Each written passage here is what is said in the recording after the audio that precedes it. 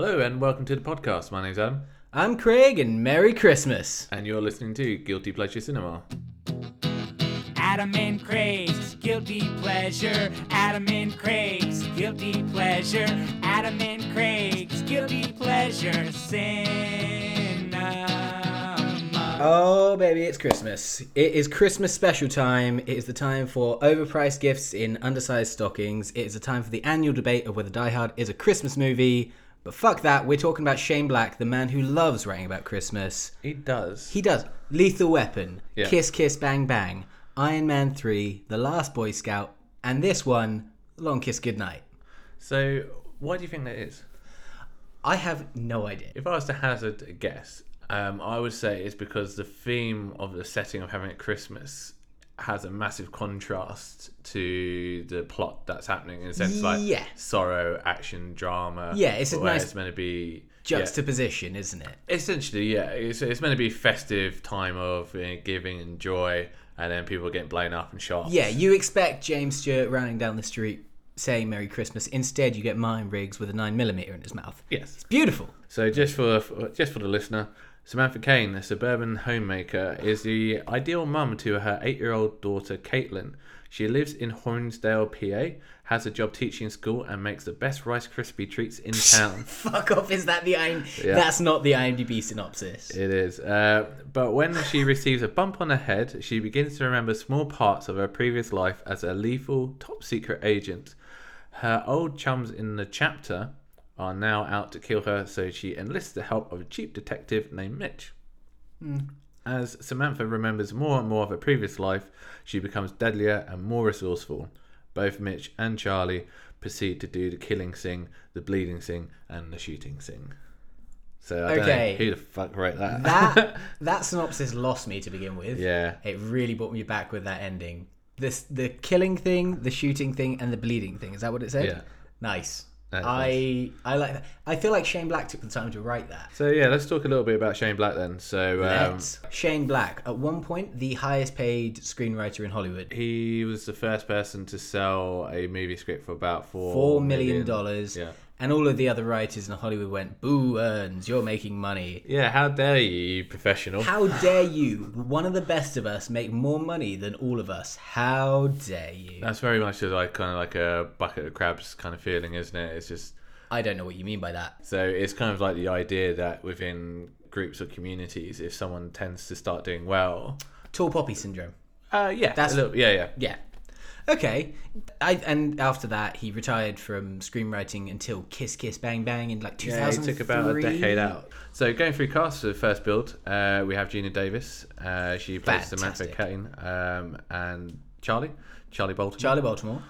So next on the bill, we've got Samuel L. Jackson plays Mitch Hennessy. Mitch Hennessy. A character named after booze who loves to drink. Then Craig Bierko plays Timothy. This film is like not quite there with its level of Air Force One. Oh shit, William H. Macy's in this. Yeah, But David Morse is probably the next one, right? he's a little Or bit. Brian Cox, even. Right, he's a little bit down the list. Brian Cox plays Nathan. That's the Brian Cox, not Professor Brian Cox, right? Yeah. The Brian Cox. I probably know him more from his portrayal as Stryker from the X-Men movies. Okay. For me, it's Agamemnon, Agamemnon Troy, from Troy. or even the original Hannibal Lecter. Good knowledge. And then you've got Patrick Malahide, who plays Perkins. Yeah, again, he's got a face where I'm like, you could be brothers with Clint Howard. You know, you're bold. His thing is he's bold. All right, and then yes, you have David Morse, who plays Luke / Daedalus, probably prominently known for The Green Mile. Green Mile or The Rock. Then we've got, I mean, the guy with the one eye. He's a face. Joseph McKenna. That's One-Eyed Jack. One-Eyed Jack, which I love the fact that his name is One-Eyed Jack. It really is like calling someone, Fatty McGee or Yeah, it's like Stump Leg Jim. Because I remember, obviously, he loses the eye from Gina Davis, so he was never always One-Eyed Jack. He was No, just like, he was Jack. You were For Jack. a long time, he was Two-Eyed Jack. And he lost 50% of his revenue. It's just like, hey, you know that thing that you're probably really conscious about? Yeah, And it exactly. affects you every day of your life. Yeah. Let's just call you that. So I'm excited to watch this. I love a good Christmas film, of which this is not. Yeah. Full disclosure, I've been watching The Grinch today. It's on. Look at that. I know. I It's on was the wondering TV. what the fuck that was when I came in. Really? The Grinch? You were wondering what that Jim Carrey dressed in green film was? It's actually the Truman Show deleted scenes. Maybe. So let's go sit down and watch The Long Kiss Goodnight. Yeah. So 3, 2, 1.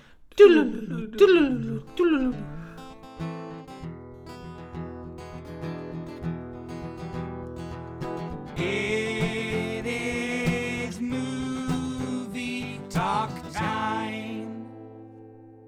Da-na-na-na-na. Gonna do a podcast with Adam. Da-na-na-na-na. Gonna pour babies first. Opening scene. Well, we get through the credits. We got some sweet voiceover. Yeah, we got a little bit of voiceover. Basically, Gina Davis saying, I was born 8 years ago. Hard to believe. Amnesia, am I right? Yeah. So yeah, she's a suburban housewife as Charlie Baltimore. She's got a husband, she's got a kid. Yeah. And we see the Christmas party with the drunken dude and Raymond, the kid that smokes, and she's out handing out canapes or something. Well, yeah, she does the Christmas parades as well, doesn't she? As Mrs. Claus, and even the TV camera's like, Mrs. Claus. Yeah, hot damn. And Hubba hubba. all right, TV from the 90s, calm down. But that TV report gets seen by One-Eyed Jack. That bit, right, for me, made me laugh, right? Because he's Yeah. in the TV room. I feel like I saw a bed.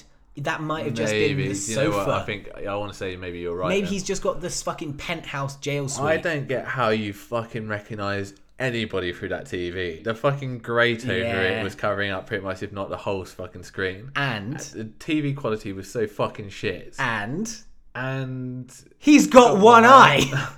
Like, well, I'm not saying that you can't see anything because he's got one eye. Obviously, his he level can of depth see is actually 50% of what he once saw. Yeah, well, if you Poor right, Two-Eyed Jack. all right, okay, right. You close one eye and tell me what you see. A box TV from the 90s shot of news footage shot on an old camera from the Yeah. 90s with a mesh in front of it. This dude sat 20 feet away with one eye. For me, what I find very hard of it is that he like instantly like bam recognizes it and starts fucking reeing. He looks at a TV screen of a woman he was convinced was dead. He's not like, oh, that looks like the woman I killed. She's got long brown hair. Oh well. He's so certain. It's not like she's got a birthmark or a scar or a mole. She's just got Gina Davis's face. To be fair, Gina Davis is fairly recognisable. No, absolutely. Of course. 100% Gina Davis is recognisable. But there are enough people in the world that doppelgangers are a thing. You know, you can look at me and be like, no, that's Kevin Bridges. You could do it. People have. I prefer Pedro Pascal. We'll go into a different thing. People a different say day. apparently I look like Ryan Reynolds. Do they? Right, let's talk about the fucking car accident then. Oh, okay. So who's the guy that she's giving the ride home to? I feel like it's a family friend. It might be her husband's uncle or something. He's a handsy old dude. Yeah, I Does didn't he like try it. to go for the gummy bear Venus de Milo? Such a great reference. He might be. I'm You pretty don't sure, yeah. know. It's a bit weird. Right, they run into a deer on the road, and the deer is still fucking alive and going batshit on top of the screen. Because I've never had to run over a deer before, but I've heard that. Never had to, but you've wanted to. But this is one of the problems with something like that going through your fucking windscreen is because it doesn't just die on impact. The fact that it then goes batshit and flips out because it's in your fucking windscreen. She wakes up and is like, oh man, that car's burning with that dude inside. Huh, that deer needs to be put out of its misery. And Yeah. just breaks the deer's neck and lets that old dude burn. He was handsy. So she's ice skating with her daughter. Right, yeah, and then goes a bit OTT with the life advice. Yeah, so we start to get flourishes of the old Gina Davis, Sam So Kane. she's hit her head hard after the car accident, and then she's starting to Yes, kind of the remember. amnesia is wearing off. Yeah. And she's on the ice and she says, stop being a little baby. Life is pain. You get used to it. It's like if Roy Keane was your dad. Oh, you scored 3 goals instead of 4. Yeah. You're grounded. So the other bit which then made me laugh was the whole knife chopping thing. So she's at home and she can't cut a carrot or something. Can't cut a carrot for toffee. And then all of a sudden she turns into Gordon Ramsay and she's look at this shit. I'm fucking cutting a carrot and everyone's like, yay! Yay! Throw her an onion. Throw her a pepper. Right. Throw her to... Oh, she threw a knife through the Right. tomato in midair. Then, so what is the thinking behind yourself? My little 8-year-old kid is running around the fucking kitchen chucking stuff at me. Hey, I'm going to take this fucking huge knife and balance it on my fucking Well, finger. you get more and more moments where Charlie forgets what Sam has done. She forgets killing that person in the train station. She forgets bits and bobs because the old memory takes over. And at the end, she's got that synchronicity. But in moments like this, her old instincts say to her new instincts, fuck off, this is who we really are. Yeah. That's the first sign. That is quite nice. But is And that it's your also- your initial instinct is to balance the fucking knife on your finger? Typically for me, no, but I've had too many accidents. However, this film is the reason that I can chop vegetables as well as I can, as you noted when you stayed here for that week. Yeah. I can chop the shit out of garlic. Or can you throw a fucking knife through a I tomato can into a wall? chop the shit out of garlic. That's where that sentence ends. Cut to Sam Jackson. He's alienated from his wife and son. He on his son's birthday, he goes to give him a present, and the son says, "I'm not allowed to take this from you. Yeah, when you gave me that bike for my birthday, Mum called the store to see if there'd been any robberies." Yeah. He makes a joke about like, "Nah, I don't steal from ones in town." It's like, "Oh, you definitely stole that bike, didn't you? You definitely stole that bike." Enter the third party, One-Eyed Jack. Yeah, so he turns up at the doorstep after holding a Christmas carol service hostage. One-Eyed Jack has amazing foresight, or he's able to march a carol service down the street whilst carrying a shotgun, real discreet-like.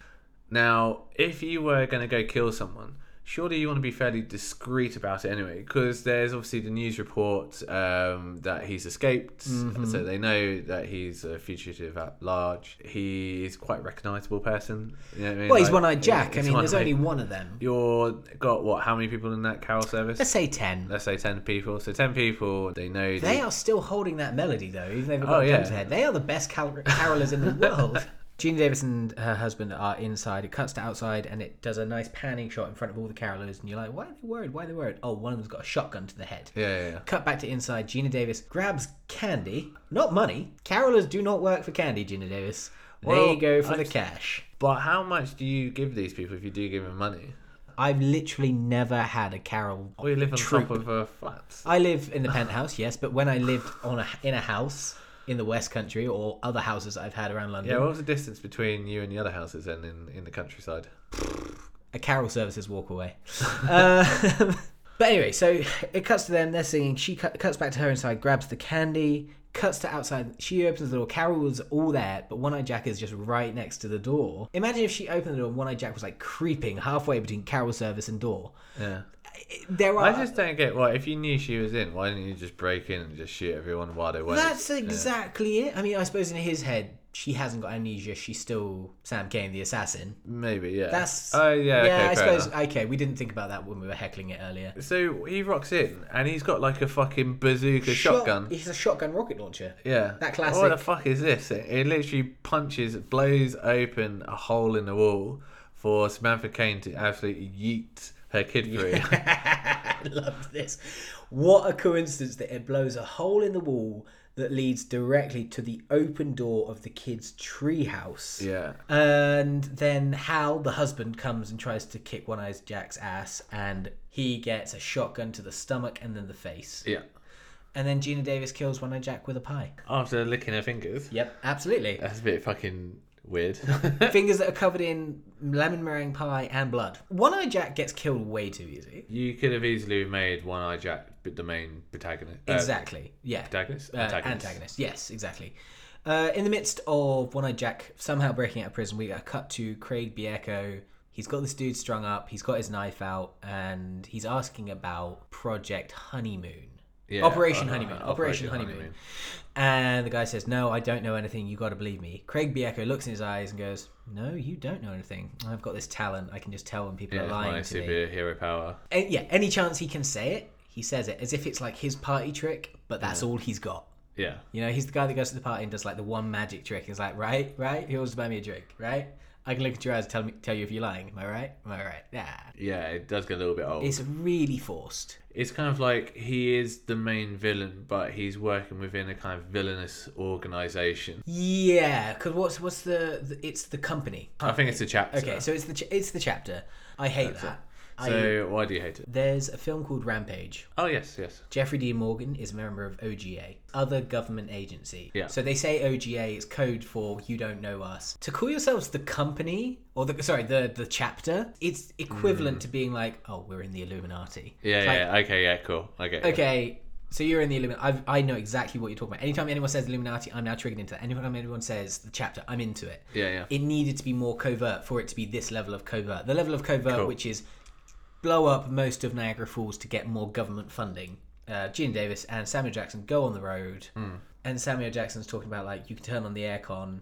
It won't warm you up, but it makes a hell of a noise. It's a nice road trip moment, like the conflict, because they've got a few scenes in the car where they bond later on. Yeah. They end up phoning up Brian Cox. Yes. So they get to the train station and Samuel Jackson is packing. And because obviously she doesn't know who this guy is that she's meant to be meeting, has not obviously seen X-Men, doesn't know that he's William Stryker. Yep. The good-looking assassin dude, Craig Bierko. he chats her up a little bit. Over the top of an old dude just Oh, trying to enjoy his drink. Has anyone ever fucking done that to you? Because it's happened to me before on the tube, and I was like, oh, sorry mate, do you know this person? Do you want to switch seats? Yeah. And he's like, I don't actually know him. I was like, okay, so you're just having a fucking convo with a stranger over me? You. And this old dude doesn't say anything, doesn't react. If I was him, I'd have been so fucked off. Like, flirt on your own time. Sam Jackson comes out of the bathroom after having my second favourite line in the film. So he's got this thing that he does as a memory technique. He goes, da-na-na-na-na, put my keys in my left-hand pocket, da-na-na-na-na, gun in my right-hand side. Helps him remember when he's doing stuff for the day. And as he's walking into the bathroom, he's like, da-na-na-na-na, gonna shake hands with the mayor. What does that mean? It's no wonder this is his favourite film. He just Sam Jackson his way through it. And then the bad guy from Indiana Jones turns up. I had an issue with this, right? So they're a covert secret op team, right? You and I have different issues with it. You do yours first, I'll do mine. Okay. So you're trying to kill Gina Davis quite stealthily because you've rocked in with a guy with a silenced pistol who's going to just do it very quickly. Yeah. Now, fair enough, if you got away with just doing him, just for him doing her in that way, you might be able to go, oh, well, what happened? Someone got shot in the train station. It's the fact that you then have 4 other guys rock in through the doorways with like Uzis, M16s, whatever, all this, submachine guns, and just obliterating everyone. So you turned into trying to kill one person into essentially a train station massacre. Yeah, her death shouldn't become a news story. Yeah. This is what I'm saying. And I was just thinking, like, are these guys quite incompetent then? It's the toss-up. Either you're killing everyone in the room, or you don't look her dead in the eye as you're about to assassinate her. You walk past like fucking Bruce Willis in Lucky Number 11 and just... That's the difference between these jamokes and a world-class assassin. And as they're running, and that's your issue with this scene. Here's my issue with this scene. Okay. There's a bellboy just carrying on about his day after an AK-47's been opened up on someone, and you're just like, you should be terrified, running for your life, not completing your duty. You're not the guard at Pompeii. Yeah. Like, fucking, you're working for $1.50 an hour, I bet. Run away. But because it's done in slow motion, you're focusing more on the center screen and not the people working in the background. And it is a case of, if this was done in real time, there would be more freneticism. It'd be much more frantic, much more chaotic. Not since doing this podcast have I ever really, really realised that I hate slow motion in films. I fucking hate slow motion in films. Anyway, they run away. They're getting chased down. Brian Cox saves them. Oh, wait, no. Oh, my God. I'm so sorry. I'm so sorry. I've skipped over it. Take it. So they run up into the top of the train station. They're down some hallway and they're taking some cover when a grenade rolls through. But one of the things that, again, I always find really weird about grenades in movies is that it's almost like, has anyone ever seen one of these things go off? It's like, how much explosives do you think are in a but fucking... you're forgetting really one real key component about this. What am I forgetting, Craig? You're forgetting to shut up Affleck. Yeah, it's one of those moments where you're just going to go like, hang on a second. Rennie Harlin loves an explosion. Yeah, then I think, don't get me wrong, why not then throw a stick of dynamite? Something like that, or something, throw like a huge pack of like I don't know C4 or something, even like something Yeah. bigger than a fucking grenade if you want to try and create that much level of destruction. And then then you have that as a very iconic scene of jumping out the window and then shooting the ice with down the below. Uzi. Because again, when I was younger and I watched this, I was like, oh cool, she shoots through the ice. Only this time did I realise that she clocks the sign that says danger thin ice. That's Shane Black, you've done it again. So they jump through the ice. No follow up on how they get out. No follow up on hypothermia. They're running away, and then Brian Cox I get the idea saves that them. they change clothes or whatever sort of thing. Well, when they get out of they do, but as you'd still be cold. Like Oh they man, get you'd in. be more than just fucking cold, dude. Yeah, Brian Cox gets in the car. He's like, "Don't worry, my air conditioning works." Fuck you, Mitch Hennessy. He doesn't obviously get that much screen time, Brian Cox, which is a bit Way of a less than I thought he Yeah, did. it's a bit of a shame, really. Yeah. Because obviously he's a great actor. He's Brian Cox. I mean, He's Brian Cox. But I feel like he's literally just there to kind of go exposition.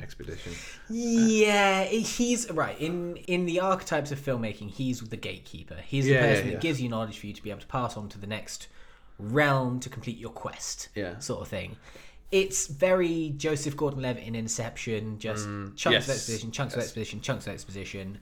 Minor conflict with him and Sam Jackson to get over that, which works. Yeah, and also there's a little wink, wink, nod, nod, Chekhov's gun, quite literally, Oh, of my I keep a God. gun in my pants. How many guns you got, old man? I got one on my hip, one on my shoulder, and one next to my dick. Yeah, and you're Oh like, no, he doesn't say it. One next to Mr. Happy.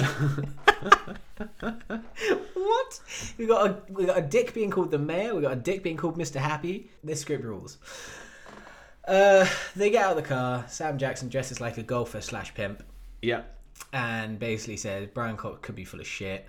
Which, fair enough. Yeah. You know what I mean? Like, because Strong logic. you don't have any other reason to believe that he is on anyone's side other than himself. And it's like when you're in a situation where you don't know who to trust, the only Trust person no you one. trust is yourself. Absolutely. So, yeah, the fact that you've gone to go meet this guy and there has been a setup. Yep. How do they know? Yeah, and that's it. How did they know? You're the only person we told that we'd be there. How did they know to find us?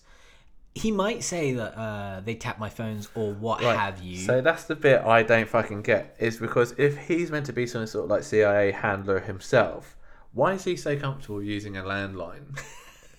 It's like, do you know what I mean? Like you kind of think, yeah. Hey, you know, like I'm not going to talk in code or in secret or anything like that. Meet me at this very specific place at this very specific time. Here's let me draw you a map. Find the X. That's me, Brian Cox with an X.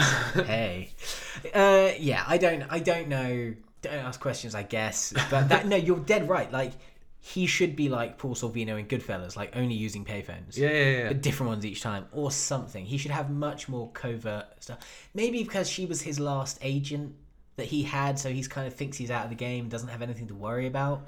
Well, as we know, that you're never out. You're of the never game. out of the game. I mean, yeah, this is a game for life. They steal Brian Cox's car. They put a coat over his head, beat him up, hit him with a golf club, and they speed away. Yes. They get to David Morse's place, and he's a Yeah, fucking... we've already spoken about that. He's a woodchuck. He's a lumberjack, or like he lives in this tree. With The a estate. watermill. Yeah, there's a watermill or whatever. They rock up. This is kind of like a bit of a feature, isn't it? It's like, where the fuck would you have a watermill And on on your left, place? we have the feature barn starring the 17th century watermill. It's been told that the settlers first used this in order to feed the villagers. It's a proper feature that should be on display for. He should be having guided tours Yeah. of his property. It's amazing. But she seems to know an awfully lot about this guy. She knows how he pees. Yeah, that's such a weird thing. Like, I know Well, that that's he... the easiest way to kill someone. Well, the thing is, I find that sitting down on the toilet to go for a pee is only good when I'm trying to Skype at work and I'm sitting on the toilet on my phone. But you're not David Morse. I mean, he's a very particular gent. Gene Davis and David Morse have that moment of recollection, reconnection, what have you. Samuel Jackson has his da-na-na-na-na, stand here with a gun in my belt, da-na-na-na-na, stand with a shotgun too, da-na-na-na-na, anyone fucks with Mitch, da-na-na, he knows what to do because he's a bad motherfucker, and Brian Cox puts a gun to the back of his head. Is again, the comedy timing is world class and follows up with I found out where you were coming because I found the address on this notepad between a strip joint and what looks like a picture of a man's penis, that's a duck, not a dick. But if you look at it, It looks like a dick. yeah. It looks like a really hairy dick. But no, that's a duck, not a dick. When I was a kid, I laughed my socks off at that line.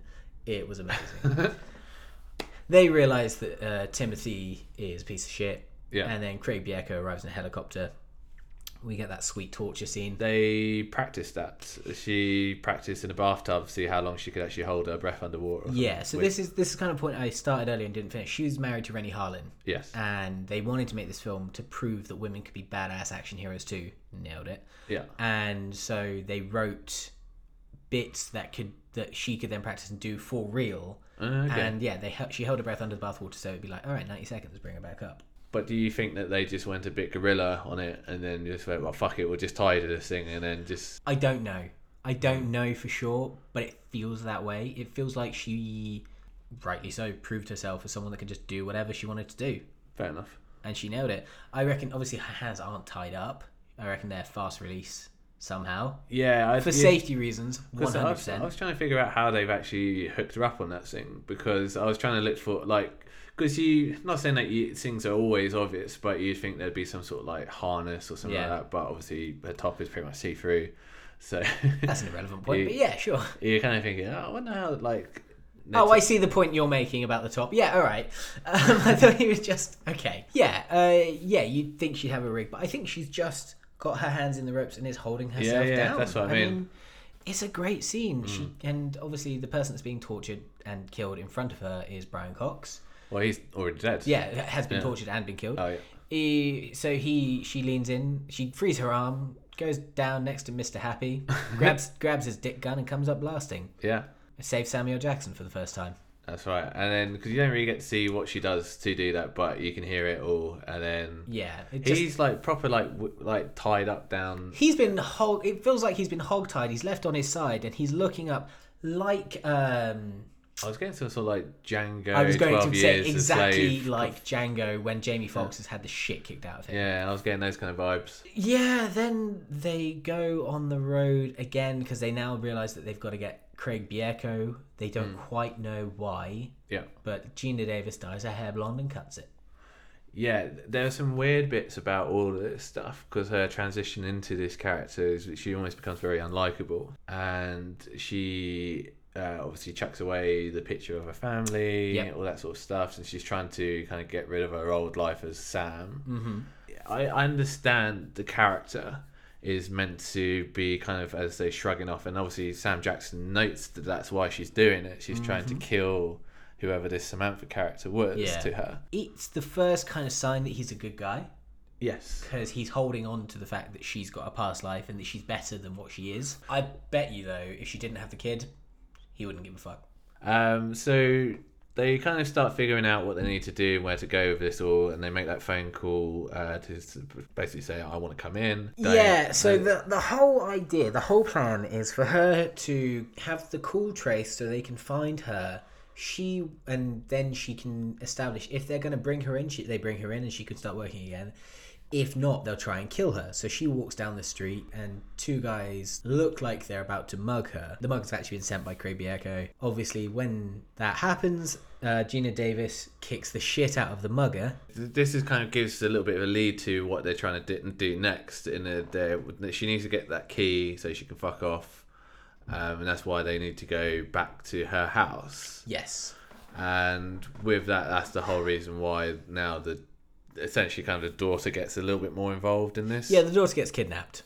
And we get no scenes of the dad, or Hal, who's not the dad, but the husband, going, my daughter, where is my daughter? Call Gary Sinise, there must be a ransom, where's my daughter? Yeah, because there's a few interesting scenes around this, because she does the old cowboy roll out the car, gets into the house, ransacks it, like doesn't give a shit, because she's not coming back, tying that stuff up.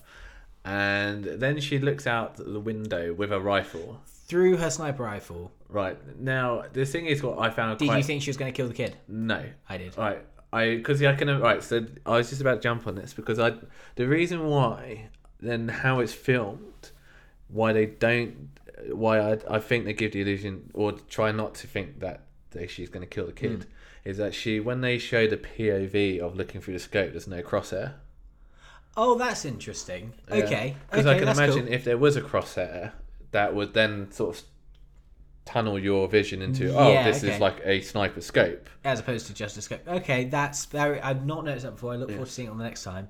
Obviously, when she looks through the scope, the little girl, who, by the way, broke her arm when she fell over ice skating earlier, is crying again. Do you know what, mate? Thank you for just quickly bringing that up. I'm just going to very, very quickly touch on that. It's the fact that when she does fall and she's like, I hurt my wrist, I wrote it down. I was just like, Gina Davis doesn't give a shit about this. And it's like, that's kind of like almost like neglect. But that's that's Gina Davis, the spy, taking over, which is why when Gina Davis is in the treehouse earlier, she's like, she said her arm hurt. I don't even remember what I said to her. That's that first sign of like the multiple personalities taking over. Okay, cool. Thanks for clearing that up. Yeah. So, but the little girl's crying again as she's leaving the church. She's crying with her dad, with Hal. Yeah. And then as she's leaving the church, she gets gassed by Craig Bierko, who puts her over her shoulder. Hal is nowhere to be seen. Some woman sees him stealing the girl. He whips out a knife and goes, "You're about to have 2.4 children." Whatever that means. This woman has to live the rest of her life knowing she let a little girl get abducted. That was a real dark moment. Ho, ho, ho. Yeah, so then they kill the girl. They kidnap the girl. We get the sweet ice skating scene. Yes. Sam Jackson's being chased by the bad guys. Gina Davis grabs the ice skates and makes chase. On the ice, the car and her are mano a mano, and she shoots driver, passenger, guy in the back seat, and the car comes to a skidding stop. Yeah. Everybody wins. Yeah, it's so one of the things I always think about that the prowess behind obviously her abilities, and the fact that she can skate and she can shoot a moving target while she's moving herself is very, very, very difficult. I'm not saying it's impossible. Tonya Harding could do it. But look, Jenny Davis is an international world-class assassin. Yeah, of course. She can do whatever the fuck she wants. Inevitably, they end up in Niagara Falls. Because Project Honeymoon is the plan to blow up a convoy of trucks, or to blow up a truck. Yeah, it's like a chemical truck. Blow up a chemical truck in the middle of Niagara Falls at Christmas. Yeah. And to get more funding for the CIA, blame it on Muslims. So it's one of those things, because we might as well talk about it now, because they want to kill 4,000 people, right? Yeah. And they're thinking, right, well, obviously, how do you fake that? You can't. So let's talk about it. So when was this film? 1996. 1996. So a good... 5 years. Watch that now, and you're like, fucking... I completely forgot all about that kind of little subplot in that sense. Yeah, it's not great, but also, Long Kiss Goodnight foreshadowed it. Well, foreshadowed the conspiracy that it was inside job, all this sort of stuff. It sticks out. It sticks out now more, but at the time you're kind of wondering, were the Muslims really that bad back then as well? Perceived as that bad. That's what I mean. Yeah. That's it. Yeah. Because I don't remember anything like that growing up, and I don't remember even really knowing that much about Islam or anything like that. Yeah, it's a weird one. I mean, I suppose for us, it's not really been a thing. However, if an American person, also known as an American, watched a British film of the same ilk and was like, MI5 or the Met needs more money because the Irish, you'd think, oh, all right, well, fuck, are the Irish bad in the UK? No, but there's history and stuff. Yeah, maybe. They're an easy... It's about annoying just how much of a sore thumb it's stuck out as. Films nowadays, obviously, they're funded from money from wherever, and also you want to sell the films wherever. So typically bad guys kind of have to be generic nothings. You've got so many films where it is a group of villains, one from each continent or one from several countries, or I did feel though like there was a sort of swing in cinema where it became less about foreign conflict and more about internal conflict. Which did this film start that? Maybe. Well, I mean, that's what I mean. It's kind of like, but it is amazing. It's amazing how back then you could say something like, we're just going to blame it on the Muslims, and the whole world just went, yeah. It worked for them at that time. It doesn't work anymore. And for you and me, for you especially, to be like, I've kind of caught that with my ear. I don't know. It's just, I think it just touches a quite sensitive nerve, doesn't it? Yeah, I mean, it's probably one of the biggest events of our lives. Yeah. And has probably had the biggest domino effect in our lives with regards to like how the world is now shaped. Yeah. Things in society adapted and changed, and some things not for the best. The fact that obviously we went and, a Western society pretty much bombed half those countries back to the Stone Age, and then funneled money out of those countries by building infrastructure and all that selling sort of arms to the like we're not obviously going to get Charlie political Wilson's about it. war kind of covers what we're talking about. Here's a question for you. Obviously saying we're going to blame it on the Muslims brought up some flags for us. It's like, ooh, problematic. But if you were to change that and not blame it on a religion but a country, so if you were to say, oh, we're going to blame it all on the French, or we're going to blame it all on the Iraqis, or what have you, would that be... Yeah, I feel that would be better in a sense, because you're not blaming it on the guy that runs the supermarket down the road. Yeah. You're blaming the people in charge, the fucking the oligarch, army, sociopath that's running that fucking place. Yeah. Much the same as in any film, if they're like, oh, the fucking Americans. Yeah. They're being run by a particular group of people, fuck them. I don't know. I feel like it would have stood more the test of time if they had done that. Yeah. That's a real problem. Any country, honestly. We're going to blame it on the Australians. Prime Minister! So they get captured again, and the way they get captured is they've got to break into the motel where Gina Davis's daughter is being kept. Yeah. Mr. Perkins gives the daughter a doll and says, I'm not a complete monster. Every child deserves to wake up on Christmas with a present. It's like, you've kidnapped this girl. You are a son of a bitch. Yeah. They get captured as they're trying to save the daughter. The fridge moment where she breaks out by crowbarring the floor and spraying gasoline and lighting that gasoline on fire. She's trying to make a spark with the fucking crowbar. That's some good Chekhov's matches. Oh, when does she... Right at the beginning of the film, when Yeah. she breaks her arm and Gina Davis is leaving, she says, hey, light a candle for me and I'll be thinking of you. Right. And then she gives the little girl matches that she keeps inside of her cast. So when Gina Davis is hitting this train of kerosene with the crowbar going, give me a spark, give me a spark, the little girl's like, hey, mum, don't worry about it. I got these matches. Great writing in the concept of like set up and pay off. Yeah. You know what, little girl? When she first says, give me a spark, Yeah. you let her go for another 45 seconds hitting this, trying to hit a spark. You wait for her to get tired before you're like, I have an idea. Yeah. Fuck you, kid. Yeah, there was a little bit of, when I think I've said this to you before about how I fucking hate kids in movies most of the time, because I feel that they're like, kids are stupid. Correct. Right. But when they are really stupid, especially in movies, and they do something that doesn't seem quite logical, and you kind of think, how's this kid 8 years old? Yeah. Like, she does, because she turns around and has some smarts sometimes, like she doesn't see, she seems more competent than you would think an 8-year-old kid would be in cinema. Yeah, she does, and then also she totally doesn't. Like, But that's what I mean. Shane Black, you've not done it again. Because the little girl really flirts between competent child and incompetent mess that needs to be protected at all times. She traps herself inside of the chemical truck. So Gina Davis now, she could easily, Gina Davis be like, nah, fuck it off. Yeah. Me and my daughter can get out of here. It's good writing in that respect. Like, now Gina Davis has to stop the chemical truck. Yeah. So she stops the chemical truck and she drives the chemical truck to the bridge between America and Canada. Yeah. She throws Craig Bierko down a well. He ends up in a river next to a helicopter that he knows the pilots of, conveniently. Yeah. Gina Davis gets shot the shit out of, but she's on the bridge. Craig Bierko arrives in a helicopter and she's calling on the radio like, save me, dear God, save me. She gets gunned down and says to her daughter, like, run, keep on running, run to Canada, because, free healthcare. Sweet maple syrup, free weeds legalized over there. Run to Canada. Gina Davis is pretty much done for. Yeah. She's taken a gunshot into the stomach and she's kind of bleeding out. She tells the kid to run as far as she can. Cool, and she does. She does leg it. But then she looks back and obviously sees Gina Davis is pretty much just dead heap on the floor. Big time. And runs back. Yeah. Now, Gina Davis is lying kind of like eyes wide open.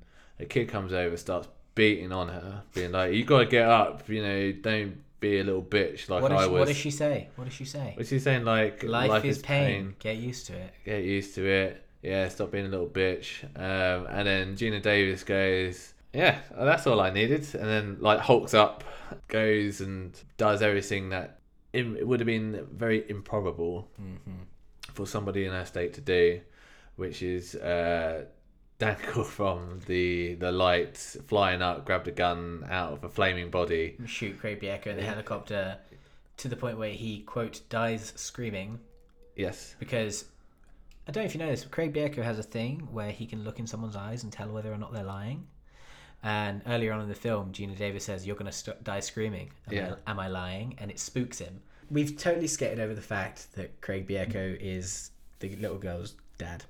Right, so there was a bit of a weird thing about that because was he the dad? Yeah. Right. When did that happen? When she was planning to kill Craig Bierko, they got too intimate. That's how that Craig Bierko found out that she was ready to kill him. And that's why he sent One-Eyed Jack. That's when One-Eyed Jack gets the needle to the eye and she dives off the cliff into the water. Yeah. So, in that moment, they became too close and a bit too intimate, and that's when she got pregnant. See, do you know what? That's the bit that I kind of almost... It's a hat on a hat, isn't it? Yeah. Yeah. But yes, that is her dad. Okay. So, what I'm going to tell you now, I'm not fully proud of it, but when the little girl's beating her mum down and being like, life is pain, get used to it, not this time, last week when I watched it, I shed a tear. Oh. I know. I was there like, oh, fuck. I didn't expect this to be that powerful, and it was. Well done, movie. Yeah. Shane Black, you've done it again. One of the interesting things is that the older I've got, the more emotional I get watching some movies. I don't know what it is. It's maybe because I'm starting to obviously get on the wrong side of 30. You've been on the wrong side of 30 for a while now.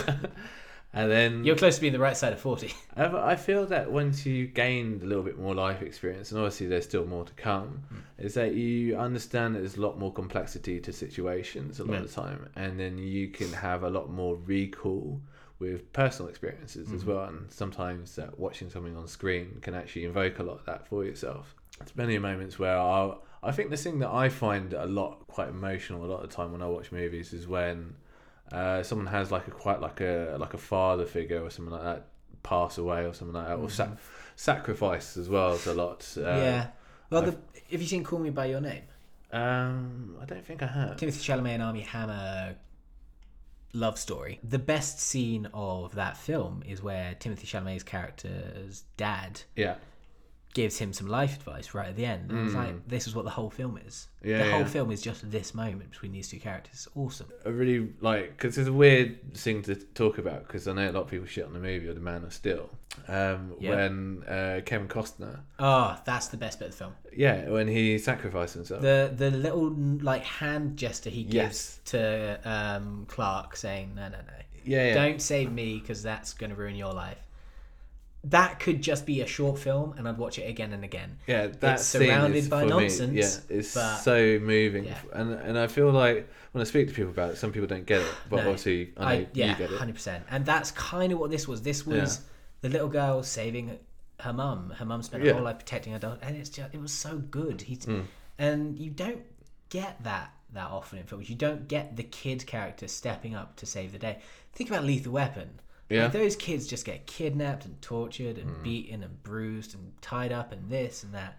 And not once does Rianne come in to save Roger's life. Yeah, because I can imagine because you'd need the kid to have a little bit more of a kind of a lead role, to be more of a hero's trait in a sense. You kind of think of like children that are generally the leads in the movies, or more like the protagonists. So let's say, for example, Last Action Hero. Yeah. The kid's the lead, protagonist in this movie. He's gonna be a little bit more going on the arc, getting the journey, getting the redemption, getting the knowledge, getting the power, whatever it is. But it's really nice, and it's a nice moment in this film, and it got me. I was there like, look at me, Hillary. Oh, God. So it's sad to say I found that more cringy. Oh, fuck you. I know, I sorry to shatter that. I don't care. I was like, oh, fuck me. But I think, to be fair, because I feel that the the line itself is like the Life is pain, get used to it. Yeah, Adam, I hate to tell you this, but life is pain. life's Get used awesome. to it. That's great. Looking at you, I'm going to say life is gluttonous. Fuck off, mate. We've been in Christmas! lockdown. Put a bit of weight on. It's Christmas time, baby. So Gina Davis is then trapped next to the chemical truck. There's like 20 seconds to go. She's not going to run away. The longest 20 seconds. Rennie Harlan knows how to do a countdown. And she calls for help, and no one goes to help her either side of the border. She can't run away from it in time.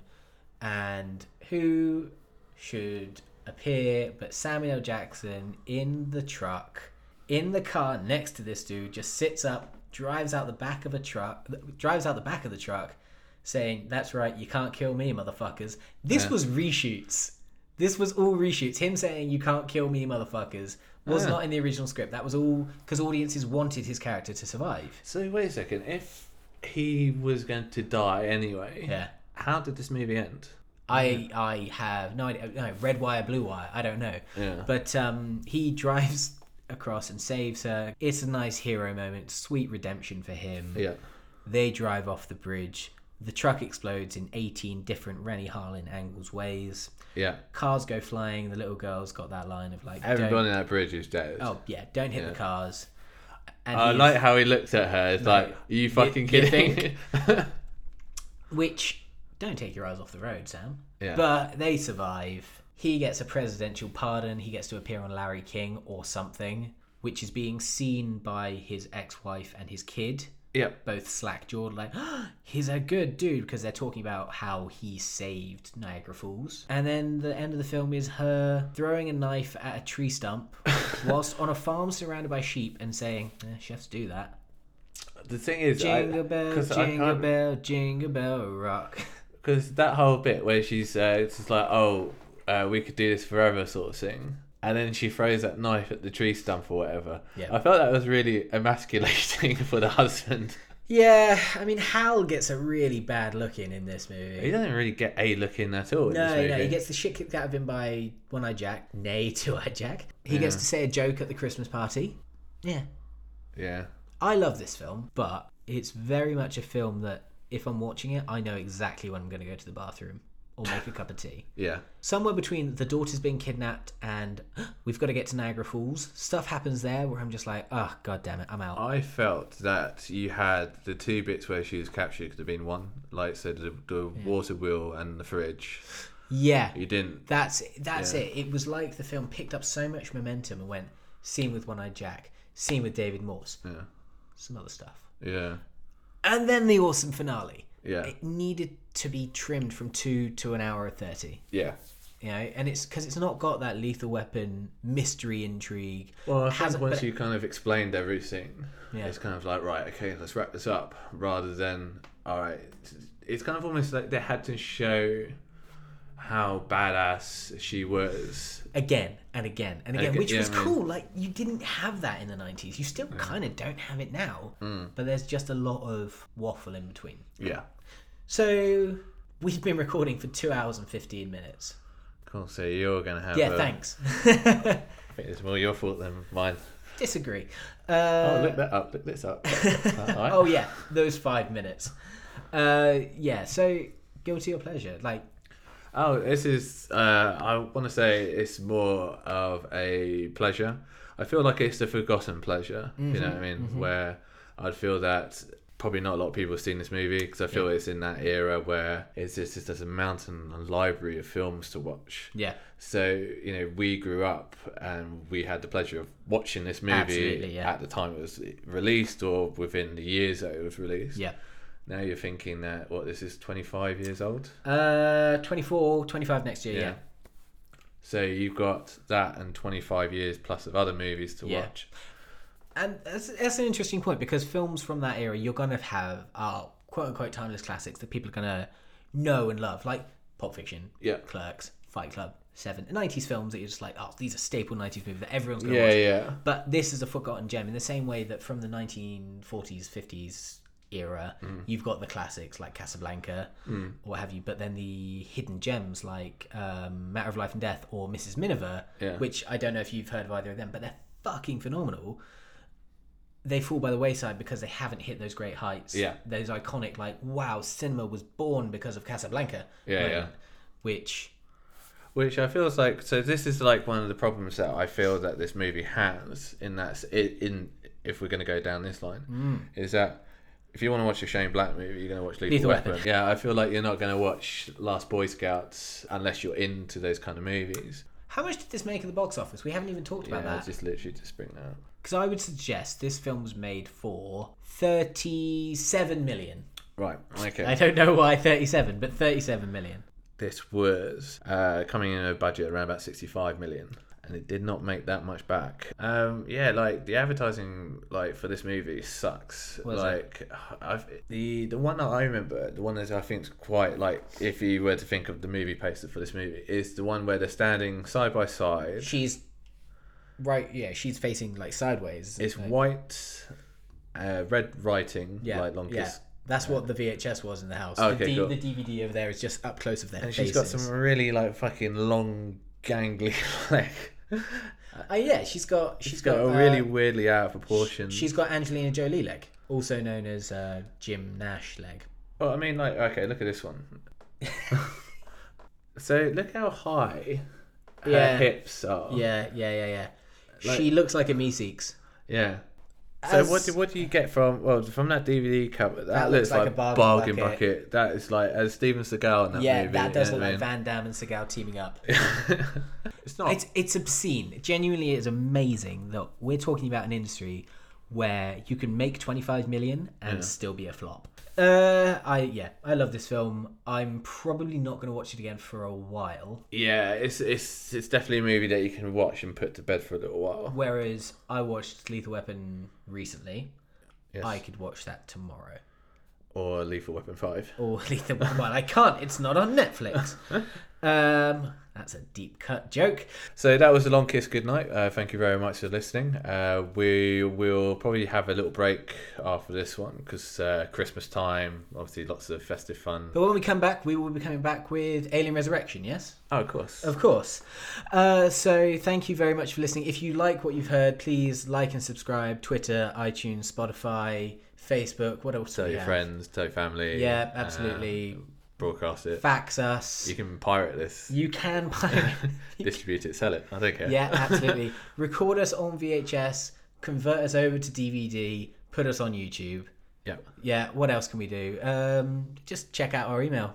Yeah. Check out our website. We don't have one, but try and find it anyway. Yeah. And, wouldn't that be really weird if you typed in Adam Craig's Guilty Pleasure Cinema and there was actually another Adam and Craig's? For the listeners out there, create the Adam and Craig's Guilty Pleasure Cinema. No, don't do that, 'cause then they'll sit on it.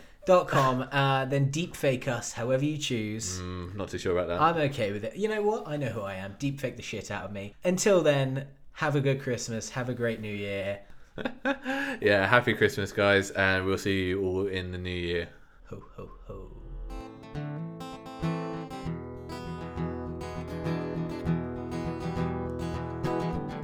We are watching a movie that we are talking about. So sit back and relax, and it's time to talk about it.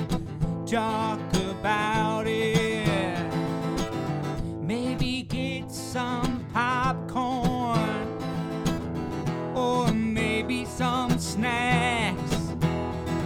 Because we are watching a movie that we're gonna be talking about.